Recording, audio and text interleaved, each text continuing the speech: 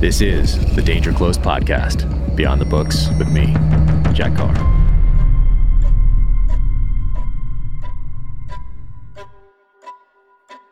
Welcome to the Danger Close podcast, an Ironclad original presented by Navy Federal Credit Union. My guest today is Meg Gardner. She is the Edgar Award-winning novelist of the Joe Beckett series, the Evan Delaney series, and the Unsub series, as well as 4 standalone thrillers. She also co-authored Heat 2 with filmmaker Michael Mann. That is out now on shelves, and it is fantastic. It's both a prequel and a sequel to Michael Mann's 1995 film Heat. And I had such a great time reading this novel, as you will hear on this podcast. So now, without further ado, Meg Gardner.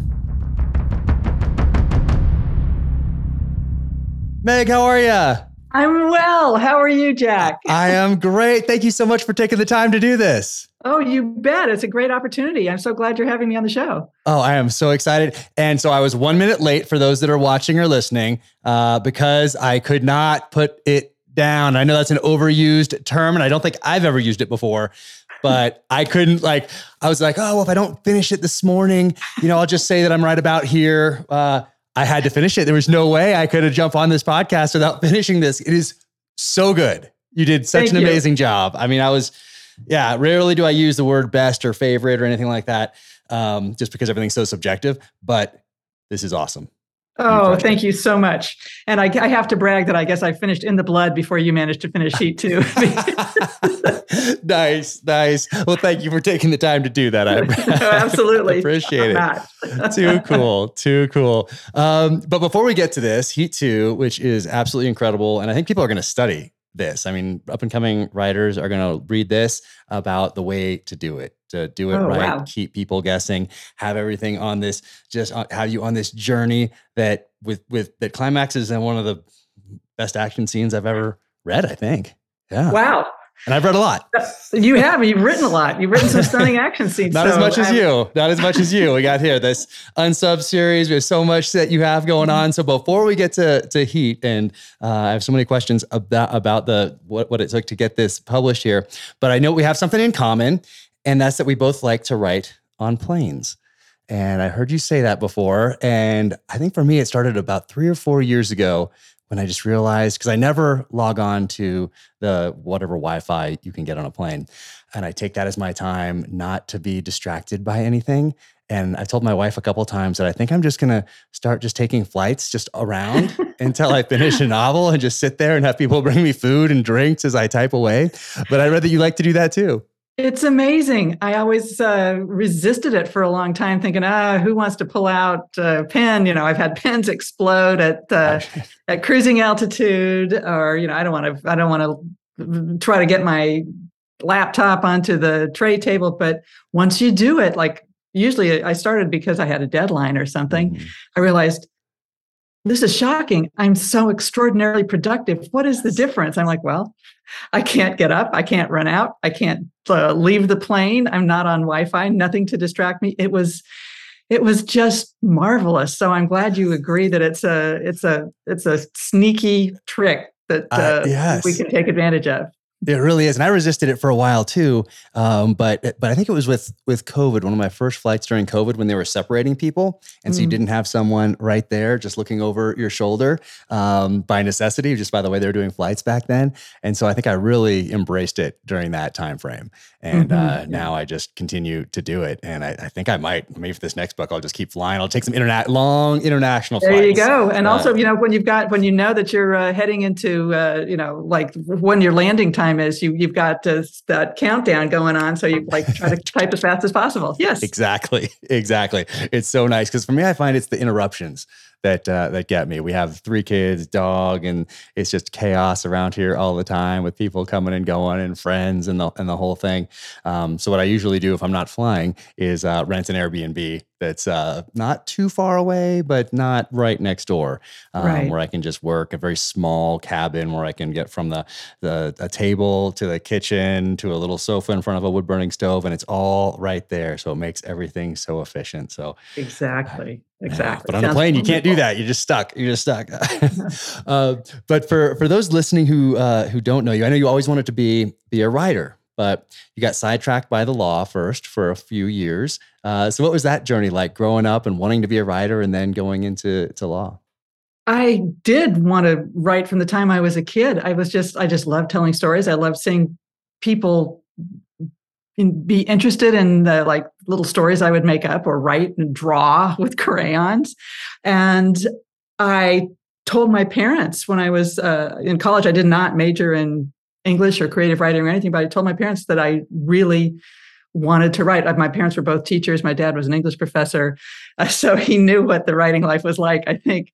And he said, that's great. That's fantastic.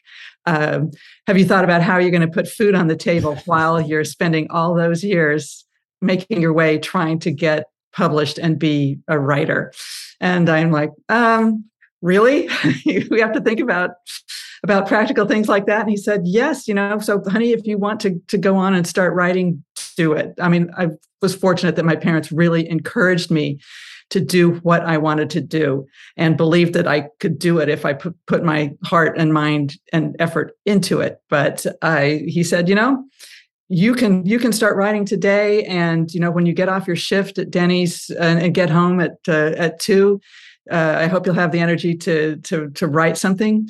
Or, there's that other thing that we may have talked about at one point, which is going to law school, because then you could also be writing on weekends when you're paying the rent by being a lawyer. So I listened to my dad, and he was a smart man, and it was a good decision. I loved practicing law. I realized before too long that I probably didn't have the personality to thrive on arguing for a living for 30 or 40 years. So paid off the student loans and moved from writing into teaching legal writing and writing. And from there, that was my secret launch pad to move over to trying to write fiction, which took a lot of years. I'm sure you know how it goes. Well, I did. Mine were. Yeah, I was in the military for 20 years, so there was no real option to off ramp. I guess you could, but we're in the middle of Iraq and Afghanistan, and you feel this this devotion and this duty to stay in and keep doing the job as best as you can for the people that you're with there and for the country. But similar to you, I mean, you were. What kind of law did you practice, by the way? Did you specialize? What did you specialize in? It was business litigation. So I was not a criminal lawyer. I went to court, but it was all civil suits. So I know the court system. I moved out of that into teaching college kids and raising my own 3 kids. And it was when my husband his job was transferred to London from Southern California that I went over there with the 3 little ones who were finally out of diapers. They won't like me mentioning that, but they were finally old enough to manage a little bit on their own at school. And I said, you know what? I've been talking about writing a novel since forever. So when am I ever going to have another chance to have the time to do it? And I'd better put up or shut up. So I took a shot, and it was terrible. No, really? So it wasn't China Lake. It was a different one. It was a different one. It had some of the same characters in it, but I thought it was fantastic. Of course, when I was writing it, it was a caper novel, and it had thousands of characters and just pages and pages of endless banter and crazy stuff going on. And I was telling everybody I was writing this murder mystery, and a friend of mine said, "That's great, but just one thing, you keep describing this book and nobody in it dies." Yeah, I guess a murder mystery might need the actual murder. So that one went in the file cabinet, and I wrote another one. I wrote China Lake, which was my first published novel, and I haven't looked back. Yeah, you've been going strong for a while and just crushing it at every turn. But that first one, did you ever show it to an agent, or did you look for an agent, or go to a book like Thriller Fest or BoucherCon or that kind of a thing, or what did you do? Absolutely, I did. I showed it to a number of agents. The first book actually got me an agent. Got my first agent in London. His name was Giles Gordon. He was a legendary agent. I was extremely fortunate. He was terrific. He sent it out, got a little bit of interest in it, and in the meantime, he's saying, "This is going on. Don't sit back. What are you working on next? Get going on that." So by the time he said, "I've gotten marginal interest on it. Do you have anything else?" I handed him the manuscript to China Lake, and he said, "Put the other one away." which my husband kind of like, he sort of like slapped his forehead, and because I'd been working on the first one for a long time, and I said, "No, this one's better. I think I figured out how to clear the bar and write something that's publishable." Nice. So and it was. Oh, that's fantastic. And what drew you to the thriller genre or a crime fiction in particular? Was there something that drew you to that, or did you think about some other genres first, or what was that journey like? I was a thriller reader, suspense reader. I'm also a big science fiction reader. I think I thought about trying to write science fiction or some kind of romantic suspense, and my efforts at that were just like so miserable that I quickly said, "No, if I'm going to write a book, I'm going to write the kind of book that I love to read." And I imagine maybe that's one reason you are also in writing thrillers, because there's nothing like that pulse pounding suspense action with big, larger than life characters you really care about, who are facing huge stakes. They have, it's life and death. Their backs are up against the wall, and they better find a way to rise to the challenge, or die trying. So that's what I love to read, and I thought that's going to be what I want to write.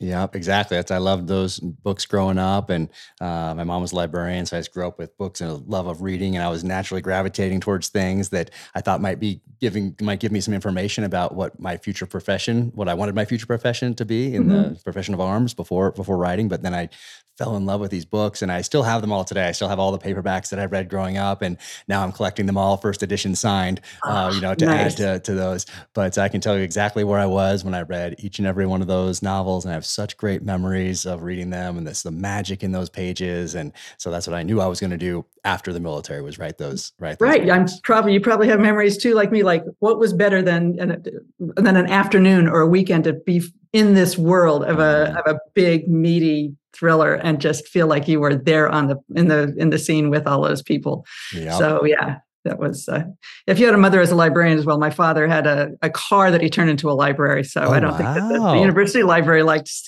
knowing that he had like 145 books or something on all the seats, but we thought that was just what everybody did. Well, we had a lot of books, that's for sure. And then reading was just something that was, it wasn't forced upon us. It was just natural. It was just what you did. Like, we ate dinner together, we'd read, and we'd go on hikes or whatever it was, but it was natural. It wasn't like, now is your time to read, sit in that chair and read. I want you to be a reader. It was just natural. And it was exactly. We loved it, and I loved it, and obviously still do today, and had such great memories when I was reading this. It was kind of that same experience. And a lot of times today I have to read for work, or I'm gonna have someone on, or whatever it is, and you gotta do it because it's part of the deal. But this was so enjoyable to read this. That's what I'm talking about, that magic. Like when you talk about, you can't say what it is, like what's that thing that makes a great thriller.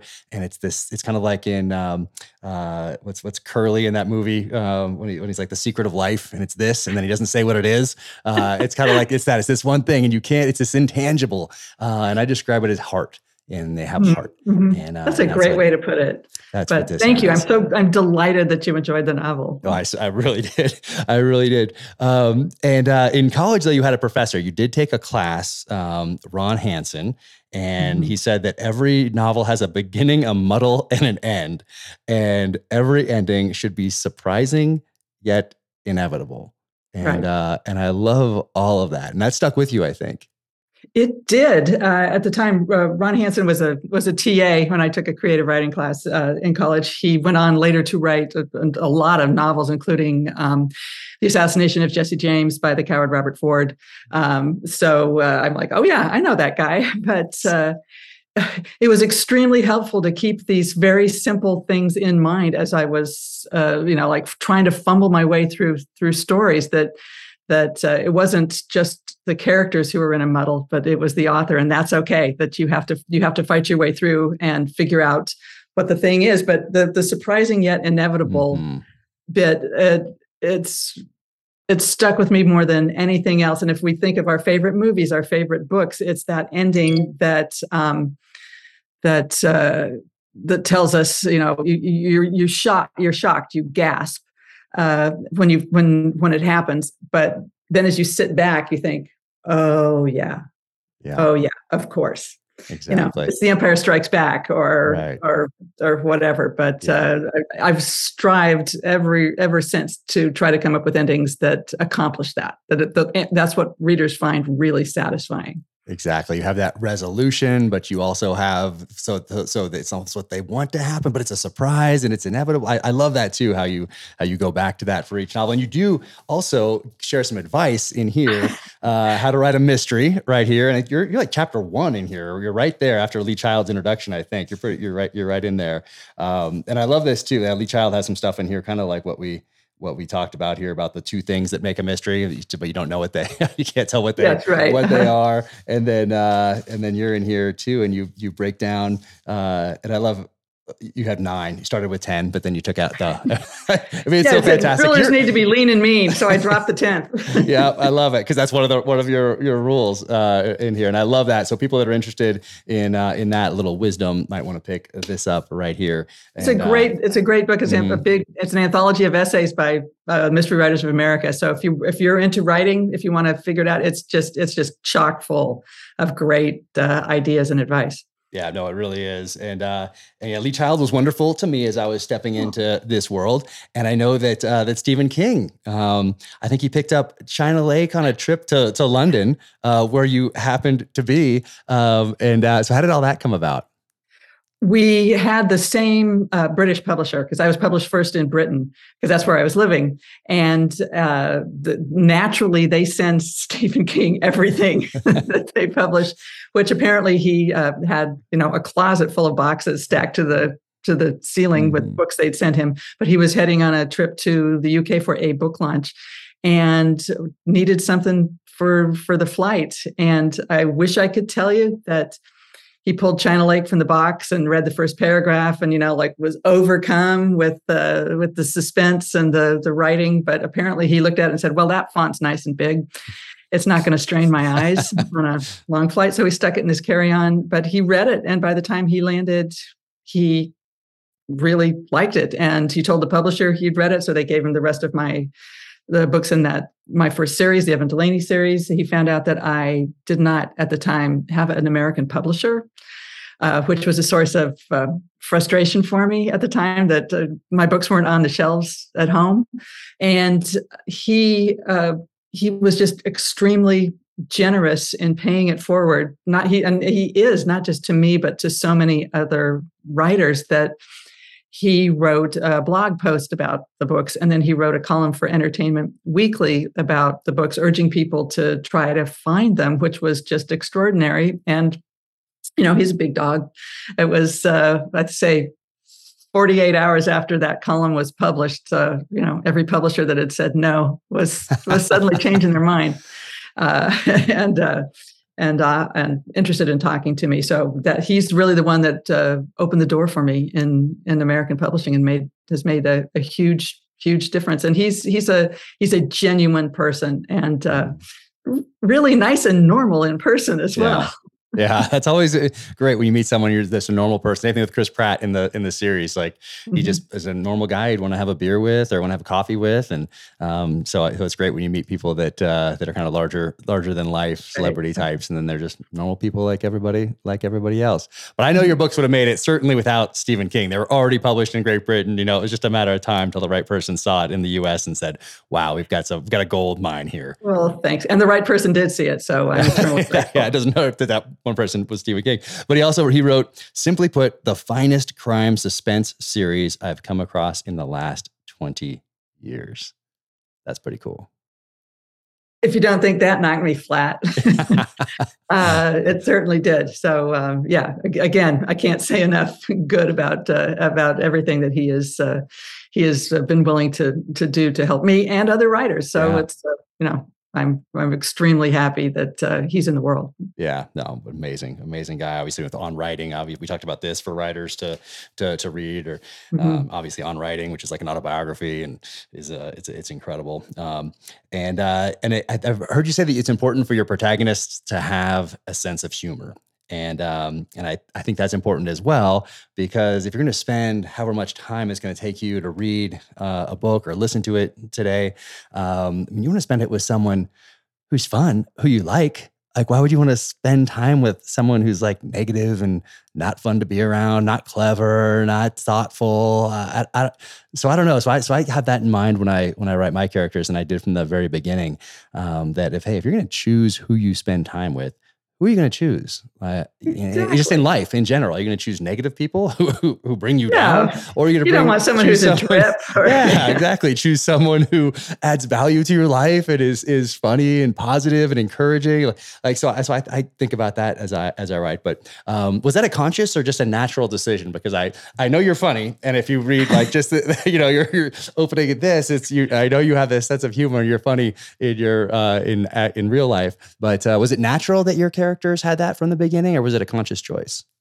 Both. I can only go so long without finding something ridiculous and wanting to and laughing at it or with it and wanting to make some kind of a quip about it. I think I had read, when I was getting the idea that I really did want to try to start writing, I had recently read Sue Grafton's early novels, which are full of wit and really clever. And I had discovered Carl Hiaasen, who is hilarious, and Janet Ivanovich. And I wasn't going to write a comic novel, but I thought, okay, if you're willing to go for it, and this is what you can get away with on the page, then there's no reason I can't stick something something humorous into the story, either as a break, as a moment that relieves the tension, or does some little bit that lets readers catch their breath. And it's always a joy to be able to do that. Yeah. Janet's funny. We did an event with Barnes and Noble together when her last book came out, and so she's hilarious in real life too, like off camera and everything too. She's just funny. So I did as well. But you have also you have 4 standalone novels. And then you have 4 in the Joe Beckett series, 5 in the Evan Delaney series, 3 in the Unsub series that I mentioned. And I didn't know that it meant unknown subject. Like before I read this, I didn't know that that it was. Now I'm shocked. Unsub. I'm shocked. I didn't know that either. With all the reading that I've done, yes. I'm like I should know that. But yeah, unknown subject. So for those that don't know. Unsub. Yes, it's FBI lingo. Yeah, no, it's fantastic. And so because they're similar, 3, 4, 5, like that, before switching up or moving around, do you like writing those different series? There's 4 to 5, like seemed like the right number, or was that just kind of random that you shifted gears, or what is that? What's kind of like? Yeah, it's kind of random. Both my first 2 series kind of came to like a turning point, or like a wrap up of a long running theme, and there are so many stories that I really was aching to tell, other thriller storylines that did not fit with the characters that I was writing about. Evan Delaney's a journalist. Joe Beckett she's a forensic psychiatrist who consults for the San Francisco Police Department. And there are stories that don't lend themselves to having them as protagonists, a big standalone story that really wraps up, that is an entire thing on its own. So that's also when I would write standalones, and readers like to mix it up too. I mean, when you get a great series, when they just dial it in, like like your books, then they're at you all the time. I'm sure they're just dying for the next one. But and sometimes you want to keep going, and sometimes you or your publisher might say, what else do you have in your in your back pocket? Let's see what else is going on. Interesting. So I asked that for personal and professional reasons, because I have a few others out there like that, just like as you described, that might be better suited for a different protagonist, a different set of characters to explore. So I have a few of those out there. I'm not quite sure if I'm. This next one is the same main character, James Reese, continuing some of those same three themes and tying up some loose ends in this one that I'm working on now in book 6. But I have some other ideas out there. So I'm we'll see. I've had complete creative control up to now. My publisher and agent, they've never suggested anything. So I've had complete, and I didn't know that going in. My picture of agents is what I've seen from movies in Hollywood about like Entourage or Californication or whatever. So that was kind of my vision of what an agent was like, and was what that industry was like. And it's turned out that's not my experience. I've had complete creative control, not even a hint to ever like change up something or soften something up, or it's been complete creative control, which has been fantastic. But I'm going to remember what you said right there. So I'm thinking things through for the future here. And speaking of that, so writing routine, daily writing routines, and then like over the year, do you have like, hey, you're working for 6 months like John Grisham and then taking a break for 6 months and then coming back? Or is it a constant thing that you're always adapting to? Or what's like a daily versus a year-long type of a plan? So like a tactical versus a strategic type vision when you're looking at your day and then your year. Right. Strategically, I have been in the fortunate position of having a publishing contract ever since my first novel was sold, which means that you quickly discover as a writer that you may have spent 2 years, 3 years, 5 years getting this one, polished up like a disco ball. But as soon as that is in the editor's hands, they say, okay, you have a 2-book contract. The next one is due in 12 months or 15 months. And they say, and can you do that? And you just smile and manage to mask your panic as you say, of course I can. So quickly the discipline and the planning become important, that you understand how long it's going to take you to really nail down the concept, the storyline, the characters, how long it's going to take you to write a first draft, how long it's going to take you to revise that big steaming pile of whatever it is that is your first draft and turn it into something better. So I taught myself how to write a novel over the course of a year. And when I am drafting the first draft, and this was something that I had to learn as well, like writing on airplanes. I used to try to write 1,000 words a day, or at least 5 days a week. When the kids are running around at home on the weekends, it's really difficult. But I was talking then to my friend Brett Battles, who's also a thriller writer. He writes the Jonathan Quinn series, The Cleaner, and some science fiction as well. And he said, yeah, I just did my first draft of the new book in 10 weeks. I said, you did not. He said, yes, I did. I said, no, you didn't. How did you do that? He goes, I get up early and I just write 2,000-3,000 words a day, and I don't care how it sounds. I put the story down on the page and I finish the draft, and then it's there and I can fix it. Yeah. And I thought, well, maybe I should try that. So I was stunned to find out if I was determined to sit down and write and get 2,000 words a day down on paper at least 5 days a week. Doesn't have to match, you don't have to hit it every day, but for me, just spewing that story really helped. And this is after I've spent a month or two writing an outline. So that's why I was able to learn how to write quickly, because if I have a strong idea in my head where the story begins, where the major turning points are, and really what the what is a powerful ending for it, then I have signposts along the way that I can write toward, because I'm not what they call a pantser. Right. Me neither. No, I find myself, I've tried it and found myself so far in the weeds that I was strangling. Yeah. No, I got to have the outline as well. I need to know where I'm going, even if it's going to shift a little bit throughout the process. But I love having that beginning, middle, and end. I pretty much do a 3-part, not in the last book, but 3 parts and a prologue and an epilogue to wrap things up. Enough resolution so that people are happy, but a little bit more to make them want to get that next book. No kidding. Maybe a little more than just a morsel in this last ending. But that's kind of, I do that same thing. I have to have the outline there. I like it, even knowing that it's going to shift once I stop working on the outline and start writing the actual narrative, turning it into the narrative. I can go back for a little bit and then I'll fill some things in just so I have like a visual representation on the outline. So yeah, the pantser, I don't know how you would do that. You could just like maybe write forever, but yeah, I would. Yeah.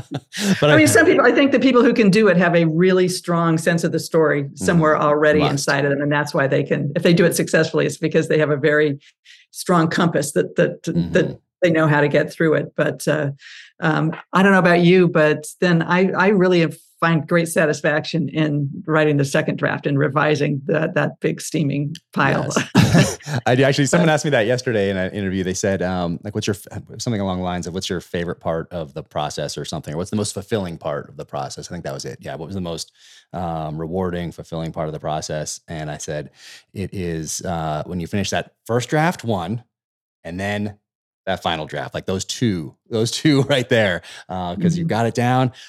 Great. And then you still have a lot of work ahead, obviously. But then when that one's done and you've hit send for the final time and that is off to the publisher, okay, like those two feelings are very similar. First draft, final draft. But the ends of those two, I guess, are the most rewarding. But I love all of it. I love the editing. I love figuring out the problems on the page and figuring out, why is this going to work? Is the reader going to go along with this? Or how am I ever going to get him out of this situation? Like, I love every part of the process. Coming up with the title, I love that. Coming up with the outline, the theme, a 1-page executive summary, the whole thing. And I find I get to know the characters really through dialogue. And because on my outline at the top, I'll have a list of characters just to make sure that some of the names they don't rhyme or there's like, all that sort of thing. But then I don't know that I might just have like, let's say John Smith, Secret Service agent, bad guy or something like that. But I don't really know that person yet. And then I'll get to know them as they are in dialogue with another character for whatever reason. And I really love getting to know the characters that way, both the good ones and the bad ones. Of course, the dialogue is action by other means. It's conflict by other means. And it reveals everything about someone's, their goals, their personality, their background, how they see the world. So it's an extremely fun and vivid way to bring a character to life. I think we're pretty lucky, I really feel super lucky that I'm able to do this for a living. It's fantastic. Oh yeah, absolutely. I mean, I wake up every day feeling so fortunate that I get to do this and that the characters and the books are resonating. And yeah, it's a great, that certainly is a great feeling. And then I know it's a couple of the books, like the Unsub, maybe it's the series or one of the books, and then Dark Corners of the Night, maybe some of them might be coming to screens at some point. Well, we're going to wait and see. It was, the third novel, The Dark Corners of the Night, was bought by Amazon Studios for development as a television series. So we shall see. You know something about about that. So, and congratulations on the Terminal List, by the way. Yes. Thank you. It's been fun. It's been a really fun process. I learned so much over the last year that I think is impacting my writing. I can point to certain aspects of the last novel where that whole process over the last 2 years, bringing this to life, learning what I learned from the writer's room and from the screenwriter, particularly the showrunner, who was also the lead writer on the whole thing. Just the lessons that I learned from him about storytelling and how you do that in a visual medium versus the page. And I've taken certain elements and applied it, if not consciously, certainly subconsciously. But it was a fun process. But these would be your series would be incredible to see on screen. So so I hope that happens. And time-wise, I'm not. I mean, it took a lot of time, but I think you said once that you'd like to be a part of that process as well. Definitely, yeah. Because just as you mentioned, it's a different way of storytelling, and I'm completely okay with understanding that that a television show or a movie is an adaptation of the Yes. books we write. And, you hear people say, oh, that's not going to be as good as the book. I'm thinking, well, the book's still there. It didn't go anywhere. Enjoy the books. Telling it on the screen is just, it has to be told a different way. And that's fine. And if you don't want someone to attempt that, then you don't have to let them. But, that's right. Yeah. That's right. I'm okay with it. Yep. I think because usually they like to, it seems like anyway, kind of get rid of the author right away. Like, they don't want you on set saying, you ruined my vision. But in my first, but Antoine Fuqua, the director, and then Chris Pratt, they wanted me involved from the beginning. So they set up a phone call with David DiGilio, the showrunner, back in December of 2019, I think was the first time we spoke. And I knew in that call that I would have to kind of give my a little bit of my background and show that I understood that this was an adaptation, not an exact telling chapter by chapter visually. So as a student of both the thriller genre and then just of film and television as a consumer, as a fan, I got to talk about that. And I brought up different examples. And of course, First Blood, written in 1972 by David Morrell, very different than the 1983 film with Sylvester Stallone, both classics on their own. And First Blood has not been out of print for 50 years. It came out May of 72. So it just turned 50 this past May. But very different than the film. So I got to talk about that, put him at ease, and then we've been essentially inseparable throughout the rest of the process. And here we talk every day. So that's again to include, we're going to talk later today about the second season, if there is one. So we've got the outline going for that and all that. So we'll see. But even if there's not a second season, then I'm thrilled that we at least got one. But it was a really interesting process. So I'm looking forward to seeing yours brought to life, and I know you'll have a great time being part of that process because it is a lot of fun.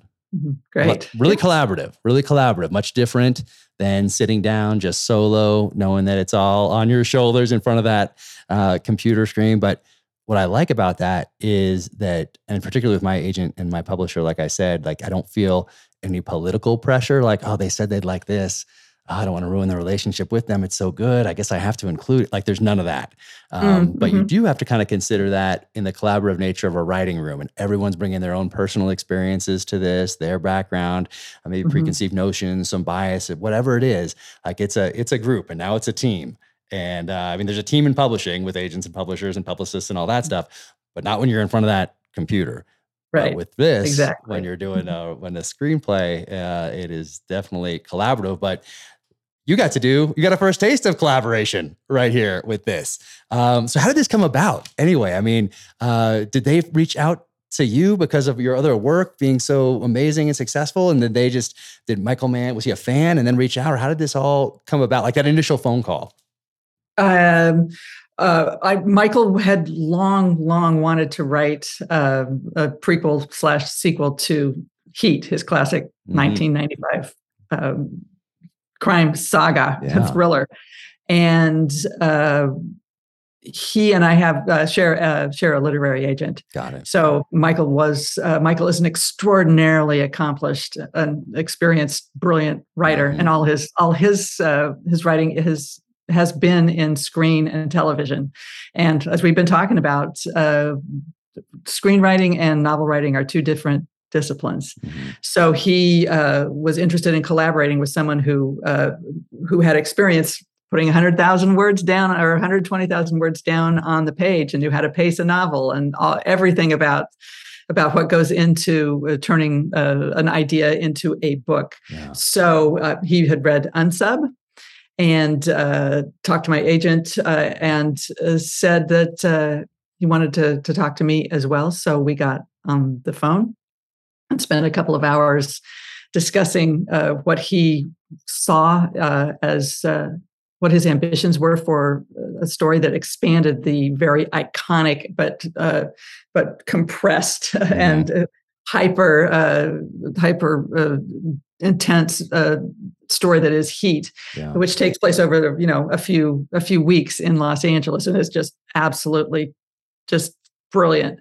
But we talked about, what did he want to do? He wanted to tell the story of the characters before they come on the stage at Heat, the years before. Mm-hmm. I mean, I presume a lot of people know that Heat is about a bank robbery crew led by a master thief named Neil McCauley, played by Robert De Niro, and a relentless, brilliant robbery homicide detective in Los Angeles who hunts them, played by Al Pacino, and it's about their conflict and the collision of their worlds after a bank robbery turns the streets of downtown Los Angeles into a war zone, essentially. Wow.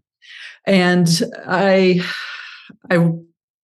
talked to Michael, and we talked a lot about the characters, about where these people had come from, how had they grown up, what was Neil and his his crew doing in the years before they took down this big bank job in Los Angeles.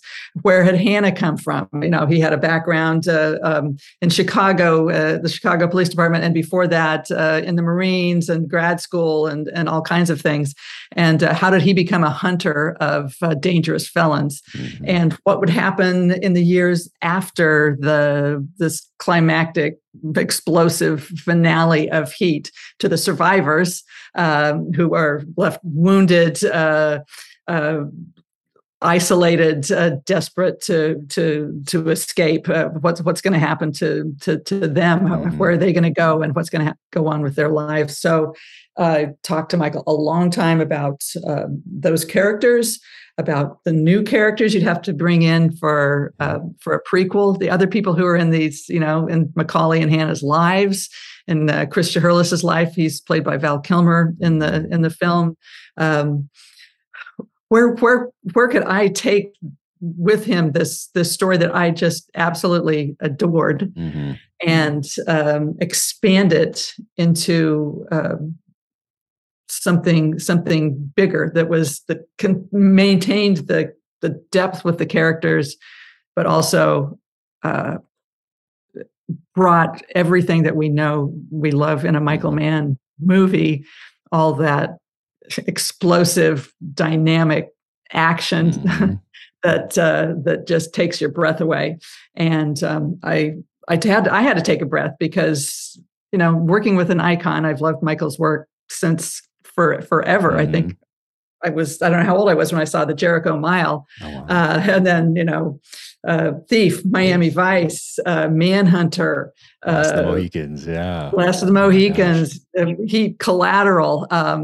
Here's somebody that I've just in utter admiration of. And mm-hmm. he's willing to trust his characters and his story to me to work with him, which I felt as a real weight and responsibility, that I needed to make sure that I could understand these people as the way he did, and that I could tell their story right. Yeah. So I did take a deep breath, and then I thought, I've always wanted to write a heist novel.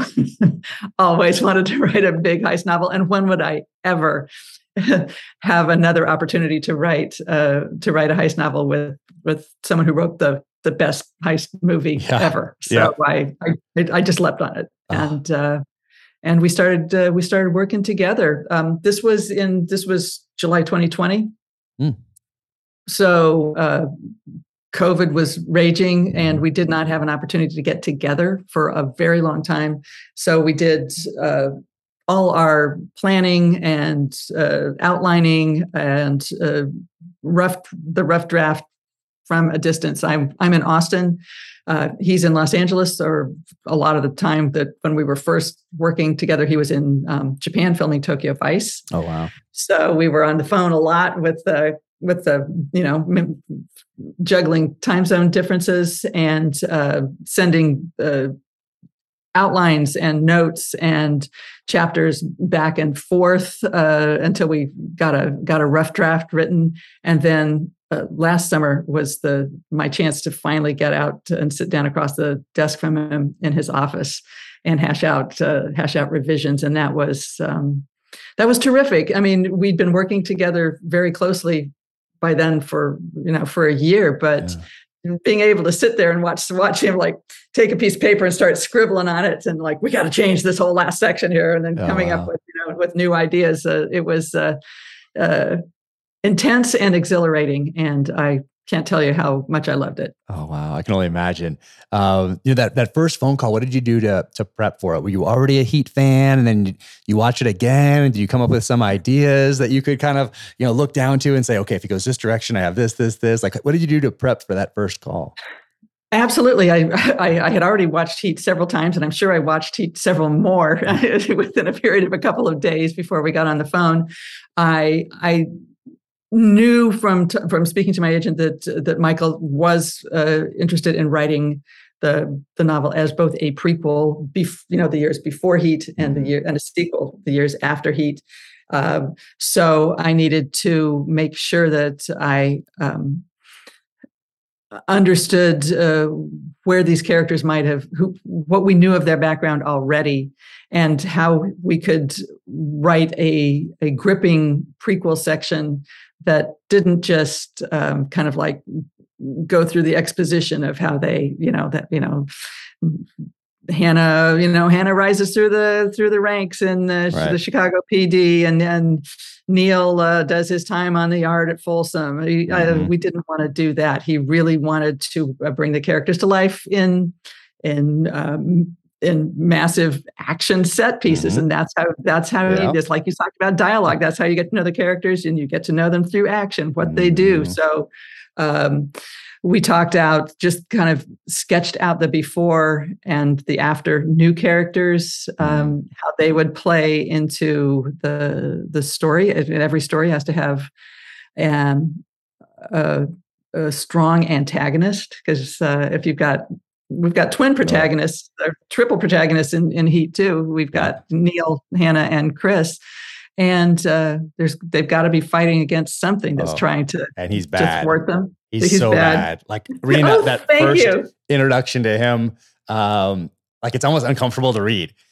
But you had to have it in there. You have to. But it's especially as a parent, you're like, it's just. Oh, I know. It's so tough. He makes you definitely despise him, I guess, is the best. That warms my heart. Thank you so much for saying that. Yes, there is the antagonist is named Otis Wardell. He leads a crew of home invasion robbers, and Hannah is after him because like you say, he's bad.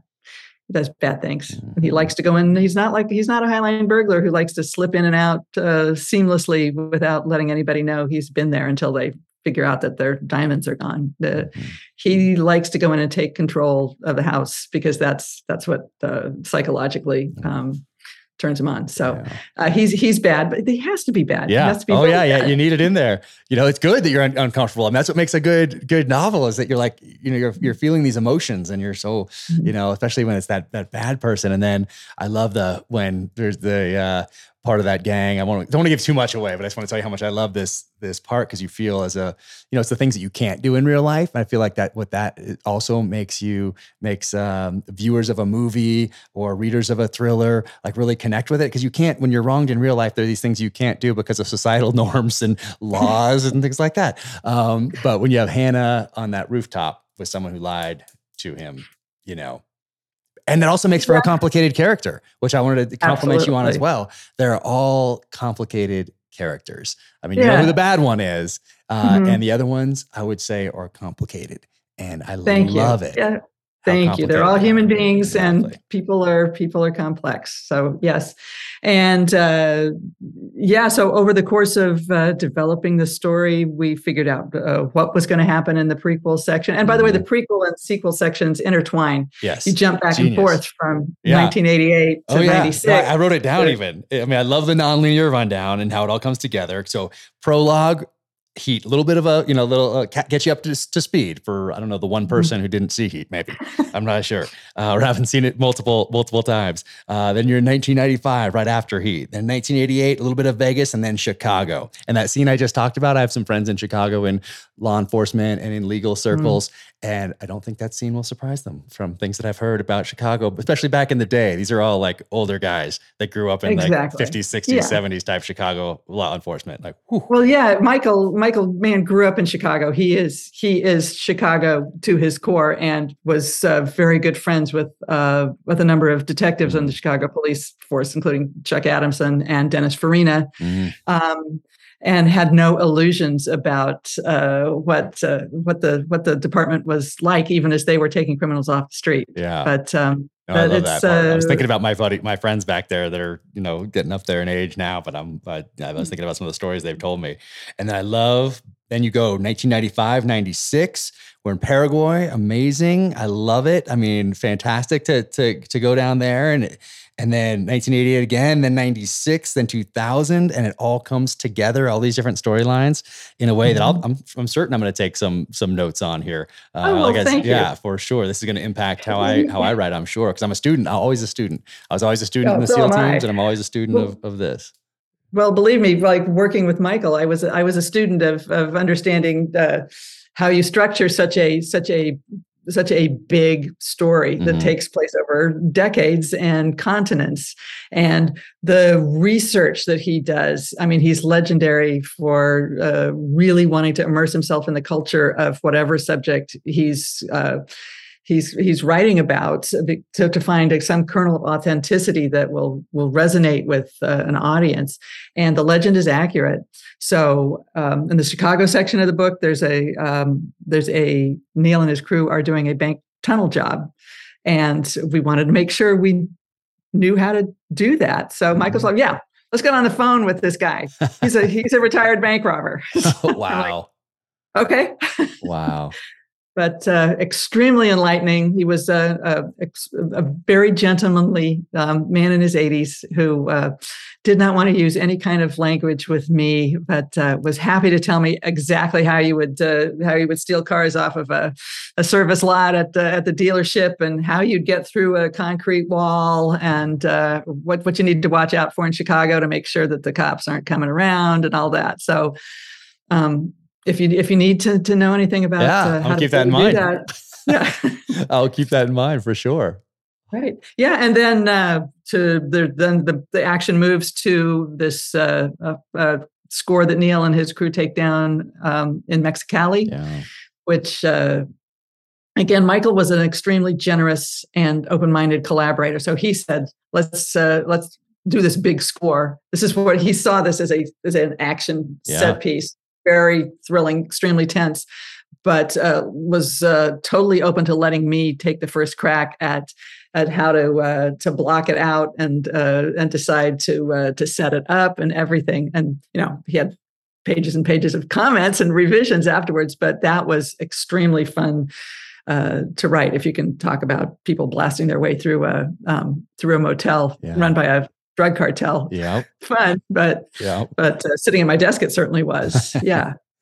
No, I loved all that. It's interesting. So I'm working with another Hollywood director on a screenplay thing, and it might never come to fruition, but in our conversations that we're talking, it's kind of similar. Like he sees it, like a director would see it, and sees these different scenes the way that you're describing right here. It is very, very similar. And the conversations I've had with him seem just like the ones you're having with Michael Mann, and the same kind of notes and the things. Oh yeah, and then we're going to take this turn here, and then all of a sudden things shift, and you're like, wait, where did that come from? And it's just it's great. It's such a fun exactly. experience. And his imagination is extremely expansive, and certainly on the page.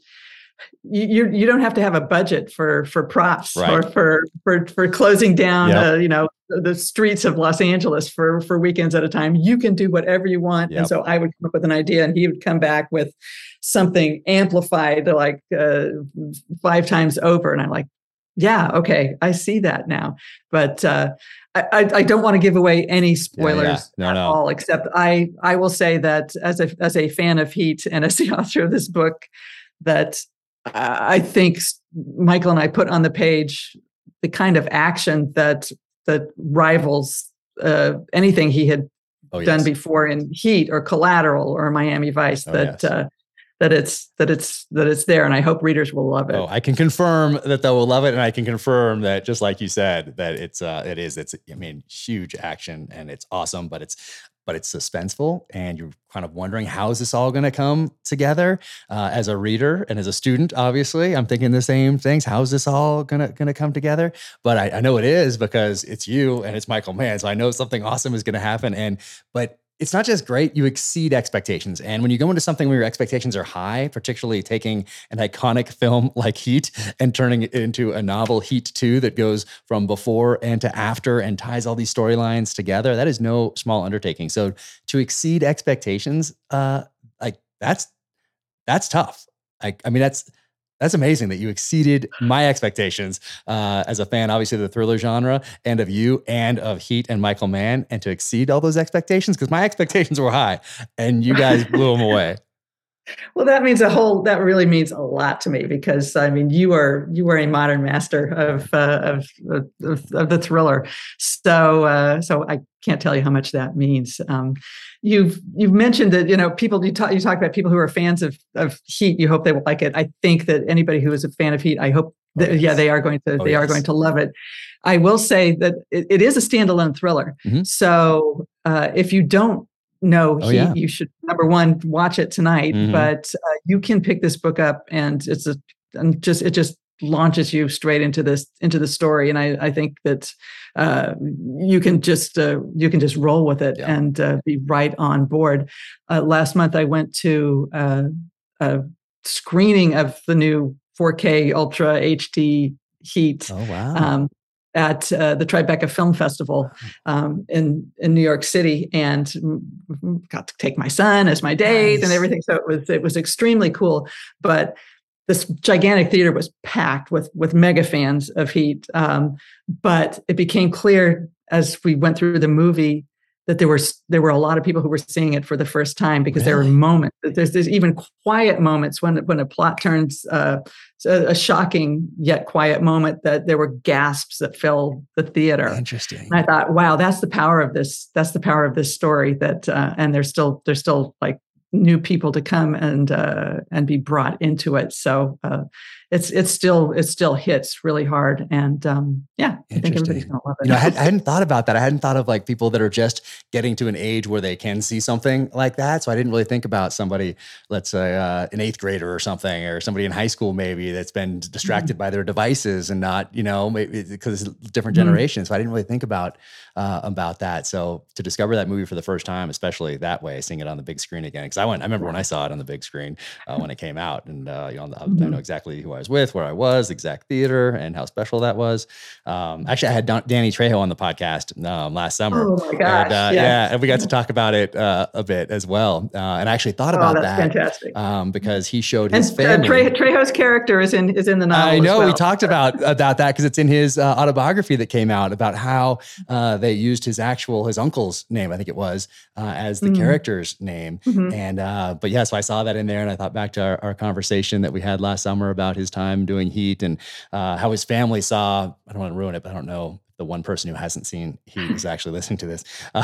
When he gets taken out, his family saw that, and it was a little jarring for them. And then in the Terminal List, I might have a little cameo or something similar happens, and my daughter saw it this last weekend, just yesterday or the day before.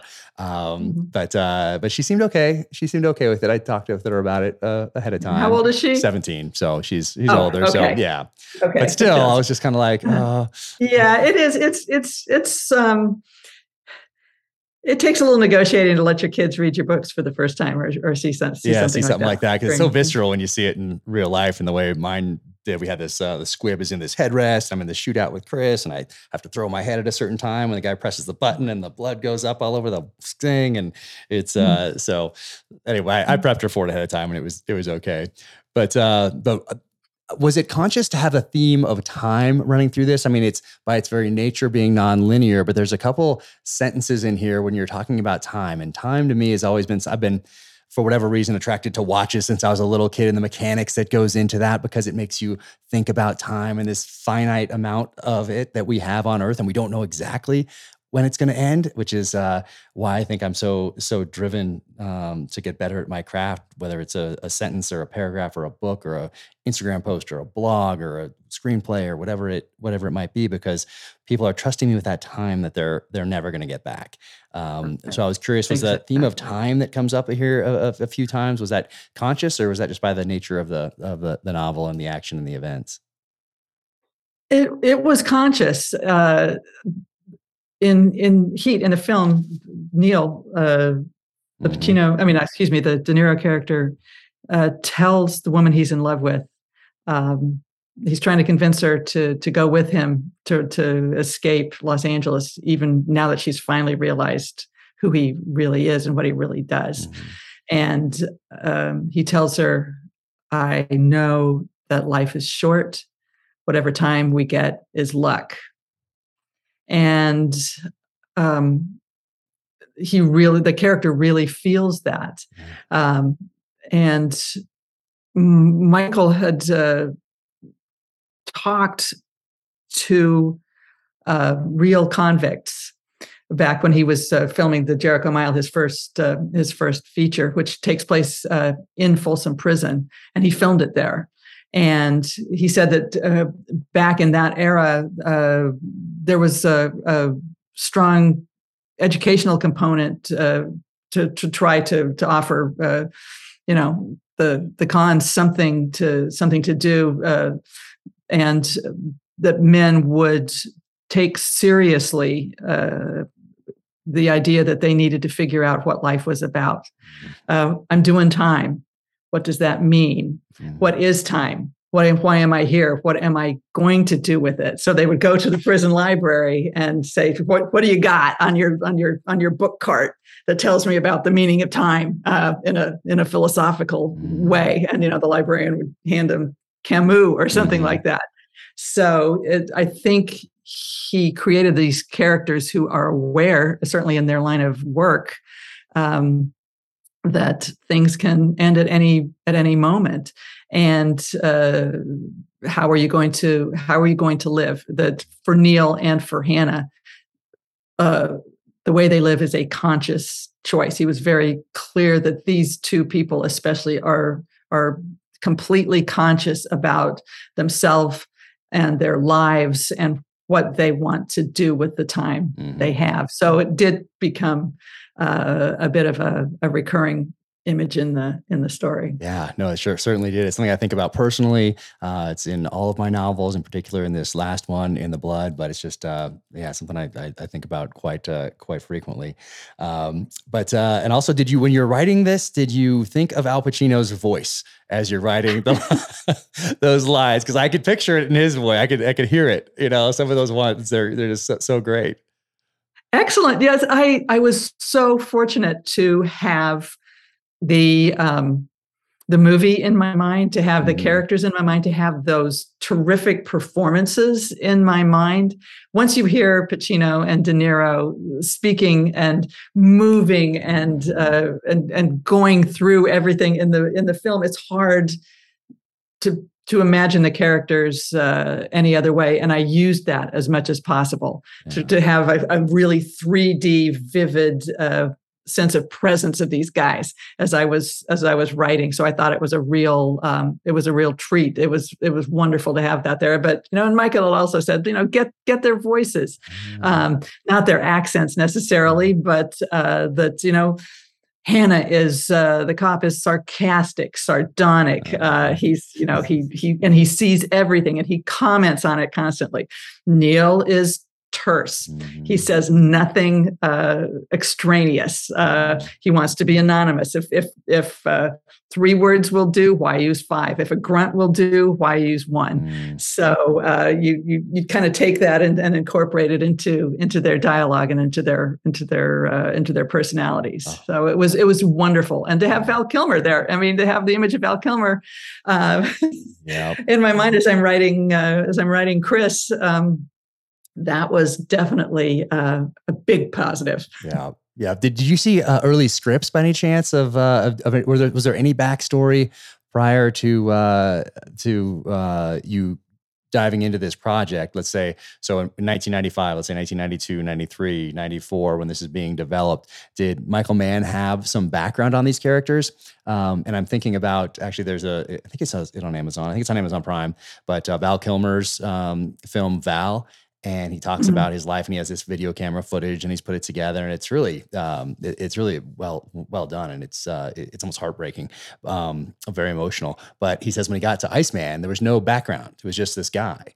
And he says, and so Val Kilmer gave him a backstory and an absentee father and whatever, and that helped him give a little bit of humanity to that character that didn't have any in the Top Gun actual script. Right. So was there some backstory from back in the early 90s or leading up to the development or through development of the script for Heat that gave you a little background on these guys, like their time in Vietnam or whatever else, or things that maybe made them who they were for what we're looking at in the movie, which is A Few Weeks in 1995?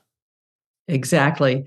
Michael did give me the shooting script for to read through, which was absolutely fantastic, because that's when I discovered Michael's voice on the page. I could see how vivid and propulsive his writing was, even in screenplay form. And he had written biographies for Hannah and Macaulay and for Chris that he sent to me, and that was revelatory. It was just a gold mine. So Hannah, as you talked about, him growing up in rural Illinois, desperate to get out somehow, driving through the cornfields late at night with his headlights off to see how long he could stay on the road in the pitch black at midnight.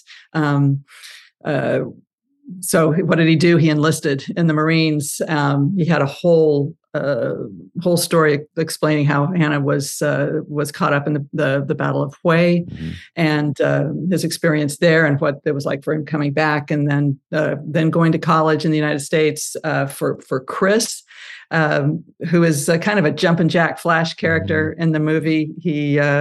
He's a screw up in everything except crime. Yeah. He lets his life spin out of control, except when he's on the job, and then he is focused and professional and ruthless and lethal. But he grew up without a father. That his dad had and got his mom pregnant at 17 the night before he shipped out to Germany after being drafted, and then discovered the Autobahn, which had no speed limit, and he and three of his buddies died 3 weeks later because they decided to see how fast they could go in some little car. So Chris grew up with a mom who was a go-go dancer at a biker bar, and so that was kind of like, okay, now I see why why he turned out the way he did. But it was just it was wonderful to see that Michael knew who all these people were, and that he had given all this to the actors as well, so they knew where these people had come from as well. Oh, so great. So great. I love the 80s references in there that are just woven in, because I'm a child of the 80s. So I always go back to that formative time in my youth. So I love that. And then I love how the word heat is in here, just kind of just put in here a couple times, and not as like heat, but just woven in. And I love that. But so fantastic. Is there plans for a film? Because you can't help but think that when you read this, what an amazing film this could be. It's Michael Mann. What do you think? Of course, there are plans for a film. He has big plans for a film. Good. And that's all I can say. Good. I love it. I mean, you have to think that, but then I did a quick little online look, and I was like, I'm not sure what's. But yeah, I hope that you guys do that and get to collaborate together on it, because it's such an amazing collaboration. Obviously, I so enjoyed this, and I think you guys did knock it out of the park. But thank you so much for spending all this time with me. This has been so My cool. pleasure. And it is. But before I let you go, because I know you have to go write more books and have so many other things going on, but I have to ask you about being a 3-time Jeopardy champion. Yes. What is that? You want to try out? All about? No, I would crumble under the pressure. Everybody thinks they're pretty smart when they're sitting on their couch, in the evening watching it. But when you have an audience and on stage and there's lights and you have money on the line and all this other stuff, that's got to be.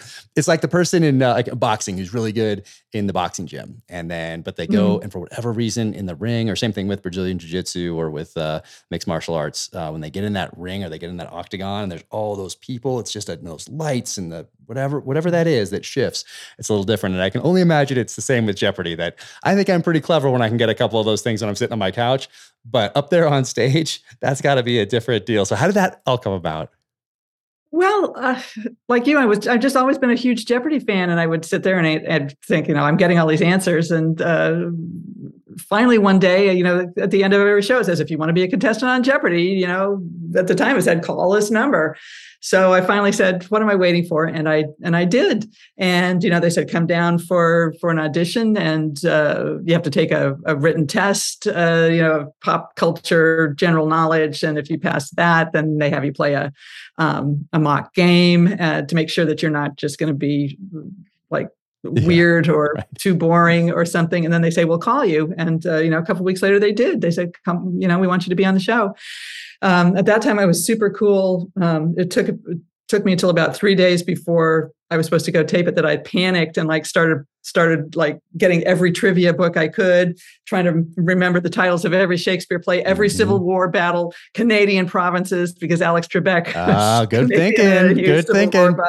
So just smashing the trivia into my mind. But once they call you up onto the set and the cameras come on and the game starts to play, you're just so overtaken with, well, I'm pretty competitive, but so you just fall straight into it, and the focus comes on, and you want to be fast on the buzzer. You want to get in there. And it was so incredibly fun that I could have gone on forever. At the time, they only, you could only play 5 days max when I was on there.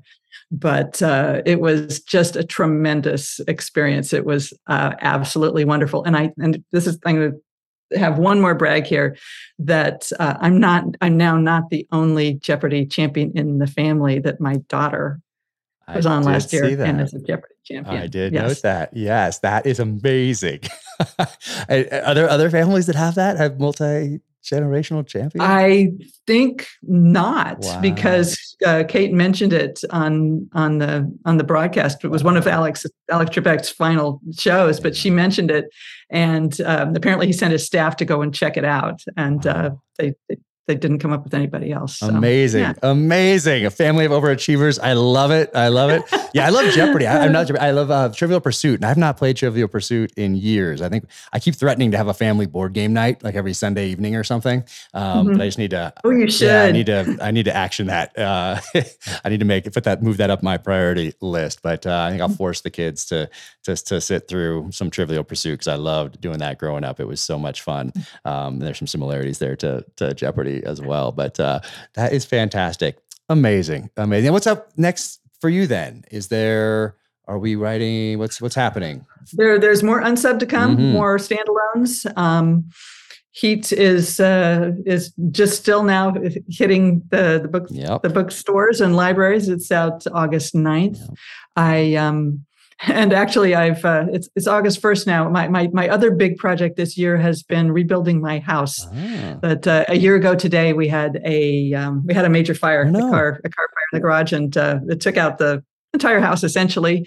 So we've been rebuilding it, but we just got back in this week. Oh my goodness! And that's why I've got like this very empty bookshelf. I was wondering about that actually. I'm like, maybe she's moving into a new office. Like in my head, I've been thinking. I am. If I turned the screen around, you would see the rest of it looks like a construction site. But we are. Everybody's okay. Oh wow! We were able to rebuild, but that's been our other big project this year. Oh, but I am home, and it's fantastic. So now I just need furniture. Oh my gosh! It got all your books and everything? We've got some boxes that we haven't unpacked yet that say books, but yeah, a lot of them did go, but the stories remain, and they can be replaced. Yeah. Oh my gosh, that is crazy. Were you in the house when that happened? No, I was not. My husband was. I was. This was right after I'd been working with Michael for a week. I was still in California, and my husband was home, parked the car in the garage, came in, and heard a gigantic boom. And so when my phone rang, I picked it up, and I wasn't really. I'm like, "Hey, honey, how are you?" And then I'm like, "Why are there sirens?" Oh my God! What happened? What anyway, did they say? The fire department was fantastic. I'm sorry. What did they say happened? Like usually we don't expect our cars to explode when we park them in the garage. We haven't received the official report yet, but it was apparently an electrical malfunction. And I was under the hood. Fire extinguisher didn't work. Well, it did. It emptied quickly, but by that point, it was out of control. So, but the fire department is close, and they were absolutely fantastic. And we're going to have them over for a Christmas party now that we're back in the house. Perfect.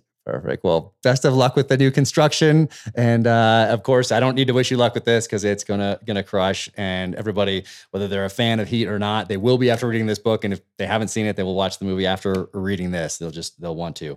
And hopefully we'll see a film of this. And looking forward to the next unsub and everything else that you have going on. So thank you so much for taking all this time today. I really appreciate it. Are you kidding? Oh, this is great. What's a better way to spend an afternoon getting to talk writing with you? Yeah. Looking forward to the next adventure of James Reese. So please, can't wait. I'm back on it this afternoon, so locking back down. So, but thank you so much, and best wishes with everything. And please reach out if there's ever anything I can do, and hopefully we'll link up in person soon.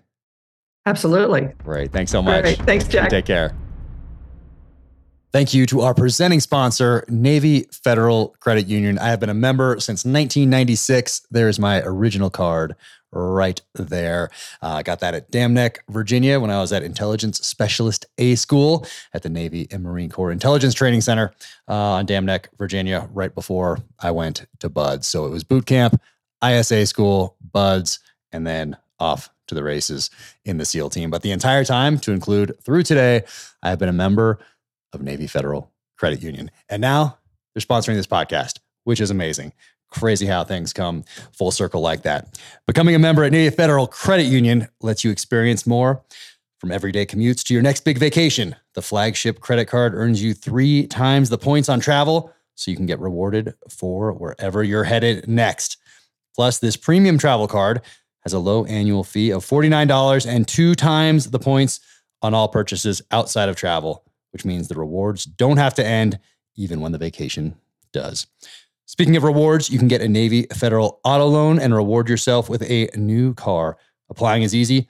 You can do it on their mobile app, online, or by phone. And it's so fast, you can get a decision in seconds. Navy Federal Credit Union has great rates on auto loans. With their car buying service powered by TrueCar, you can shop, compare, and get upfront pricing on your next new or used car. At Navy Federal, our members are the mission. Nice. I like that. Navy Federal is insured by NCUA, open to the armed forces, the DoD, veterans, and their families. Flagship rates are variable and range between 10.74% and 18% APR based on credit worthiness. ATM fees for cash advances are up to $1 at non-Navy Federal ATMs. Credit and collateral subject to approval. Message and data rates may apply. Visit NavyFederal.org for more information and to apply. That's NavyFederal.org. I want to thank my friends at Black Rifle Coffee for sponsoring the Danger Close podcast. I've been a huge fan for the longest time. Drink Black Rifle Coffee every day. And if you keep your eyes peeled, you will notice that perhaps Chris Pratt is wearing a Black Rifle Coffee t-shirt, not unsimilar to this one, in the Amazon series adaptation of The Terminal List. Now you can go to blackriflecoffee.com/dangerclose and use code DangerClose20 at checkout for 20% off your purchase and your first coffee club order. Black Rifle Coffee, America's coffee. Keep crushing. All right, let's talk about 10,000.cc. So 10,000, awesome company. If you have tried their interval shorts or their tactical shorts, which these are right here, you know that you are not going back to anything else. These things are awesome. And I got a pair of pants from them recently too. And man, amazing. I've worn a lot of shorts over the years, obviously being a West Coast SEAL at Team 5 when I started out. So that was kind of the thing. But I have worn a lot of shorts, and these ones, hands down, the best. I mean, that's just how it goes. They were tested by over 50 special operations members in their testing phase. So it makes sense that they're awesome, but definitely try these out. Go to 10,000.cc, follow them on Instagram, same thing, 10,000.cc on Instagram. But go to the website, check it out. Super easy to order. There's not crazy amount of different options. So, and then there's packages on there as well. I mean, they just do a fantastic job in all that they do. Free shipping, free returns. Go to 10,000.cc/dangerclose for 15% off your order. You will not regret it. Welcome to the gear highlight portion of the Danger Close podcast. All right, I'm going to start today with Hooten Young. Oh yeah.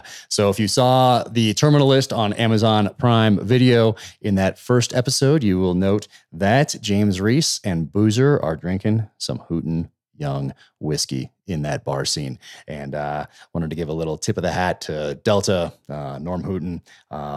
So man, thank you. And he sent me these. So Hooten Young, thank you guys for sending this care package along.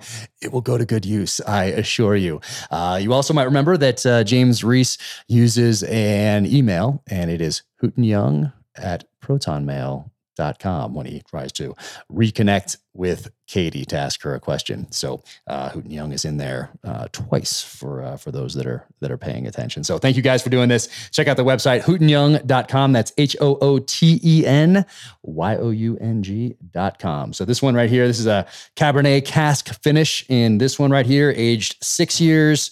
This one right here is barrel proof. What does it say here? Aged 12 years, Hooten Young right here with this white label. Right here, age 6 years, Zinfandel cask finish right there with that green label, light green. This one right here. And Hoot, thanks for signing these for me. Really appreciate it. So cool. This one aged 12 years, batch number 1. Man, love it.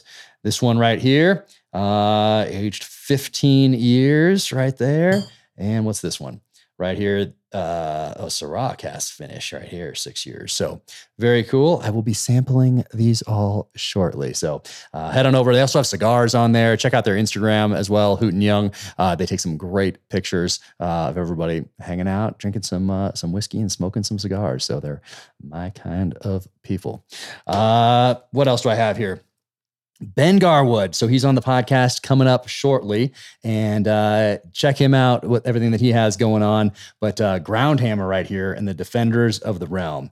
He's a former SAS operator. We had a great conversation on the podcast, and I'm going to read the back here.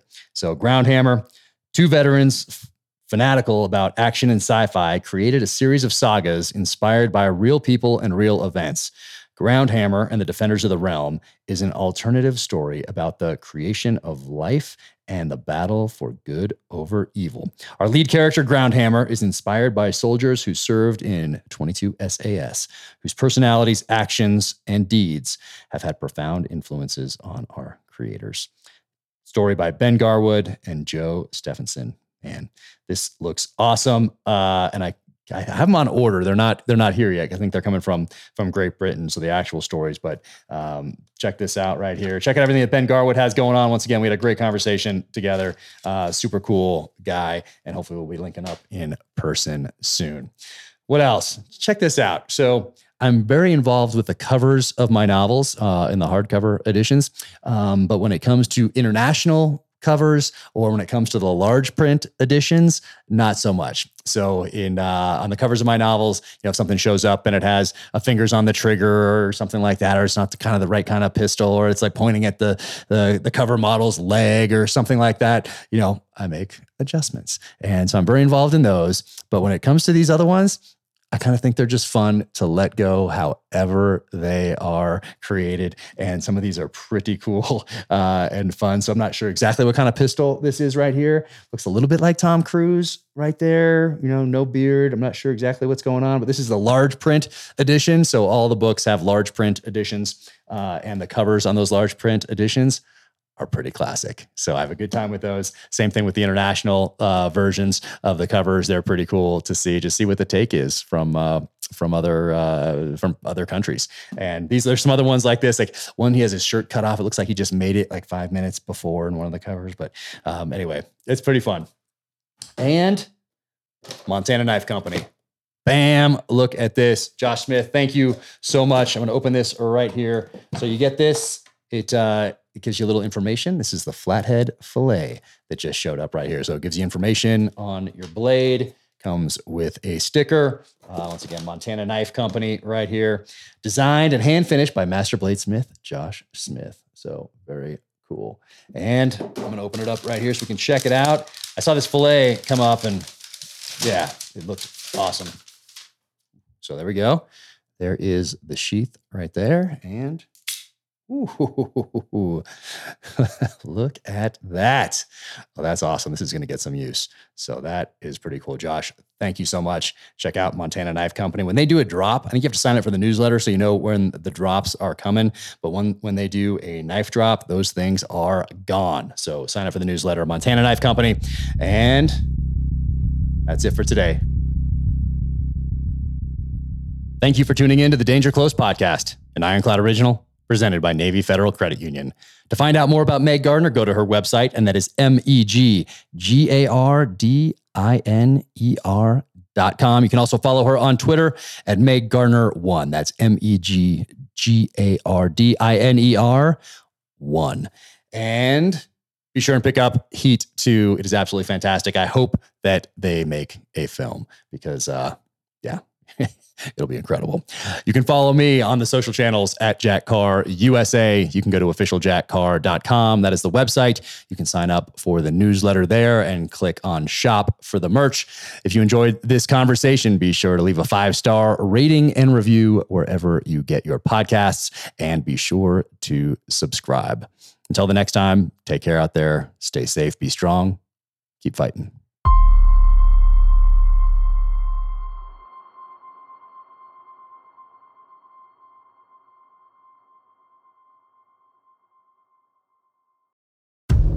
In case you missed it, on a recent episode of Danger Close, an Ironclad original, Jack Carr sat down with former presidential candidate Tulsi Gabbard. Set aside all the labels, because I've been getting asked this a lot, like, well, are you left or are you right? Are you progressive or are you conservative? What box do you fit in? Which box do you check? Completely. Are you an enemy or right. an ally?